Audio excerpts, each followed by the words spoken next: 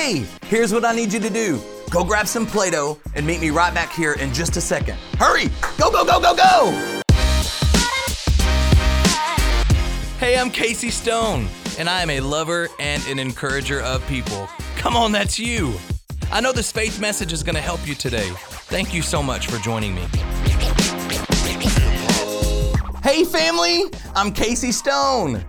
Man, I'm so glad you're here with me today. In fact, will you let me know you're here just by subscribing to my channel, right? You can click the subscribe button below. Also, don't forget that you can listen on Apple, Spotify, and many other podcast platforms. And if you watch to the end of this video, I have a free gift that I want to get to your hands, right? Come on, absolutely free. You're so awesome. Hey, did you find that Play-Doh? If not, that's all right. I got some. Several months ago, I handed a friend of mine some Play-Doh that looked just like this. It had a Q-tip, some trash, right? A pin top, paper clip, a key, just random stuff. And I handed it to him and said, hey, make me a cup. Just wanted to see what he would do. Well, he made me a cup. But before he started making the cup, he instinctively started pulling out pieces of the trash and the debris and the randomness that I put in the Play-Doh. And I said, hey, why are you pulling all that out? And he said, Casey, if this is going to be a cup, none of this needs to be in here. He said, if this is going to be a cup, none of this is necessary. Come on, this is about to get good. Are you ready? Psalm 37 verses 4 and 5 says this. It says, delight yourself in the Lord, and he shall give you the desires of your heart. Then verse 5 says, trust in him, and he will bring it to pass. Delight yourself in the Lord, and he will give you the desires of your heart. Trust in him, it says, and he will cause it to come to pass.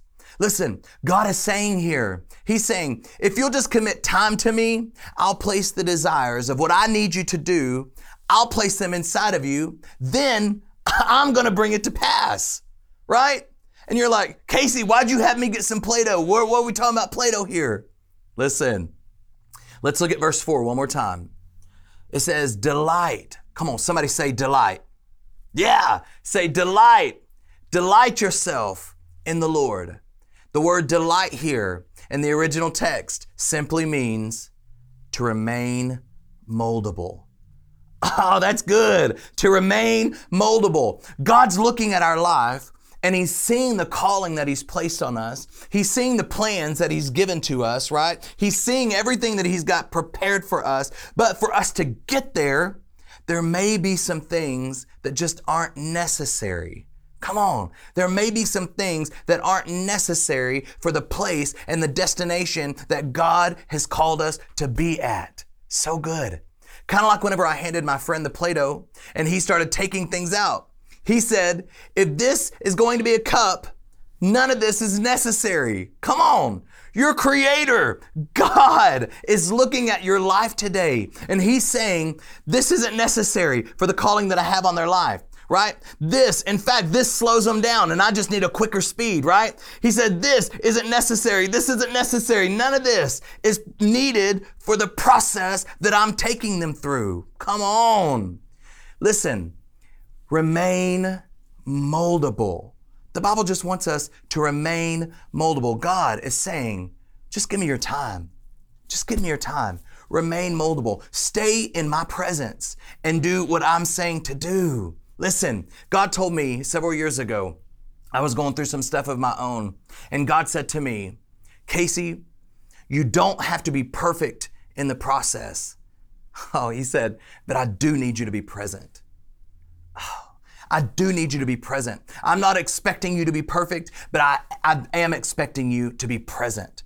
Come on, that's telling me that God is taking the responsibility of making sure that it comes to pass if we will take on the responsibility to remain present and moldable before God. If we make ourselves available and moldable and present, right, then he takes the responsibility of causing the desires to come to pass. In fact, Hebrews chapter 13, verse 21, I love this. It reminds us that God is equipping us, right? Or another translation says he's working within us, right? In the original text, equipping and working in simply means this: adjusting. Sound familiar? Come on. He's adjusting us. He's just adjusting us. And later on in that same verse, it says that he takes pleasure in that. He loves to work within us. Why? Because the Bible says that he has plans and callings and giftings that he's placed on the inside of us before the foundations of the world. Come on, you've been on God's mind for a long time. Before your parents even knew about you, God knew way, way, way before anybody. So I'm just so glad that you're with me today in hearing this encouraging message. You don't have to be perfect, but he does have an expectation of us being present. Come on, I promise you, you're doing better than what you think you are, and I am so proud of you, so proud of you. Has this helped you today?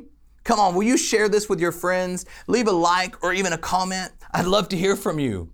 And as I promised, I have that free gift for you. I'm going to send it to you if you click the link on the description below. Come on, just click the link and I'm going to get that sent out to you as quickly as possible.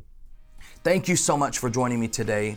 I love you. Yes, you. I'm proud of you. And I can't wait to see you next week. God bless you.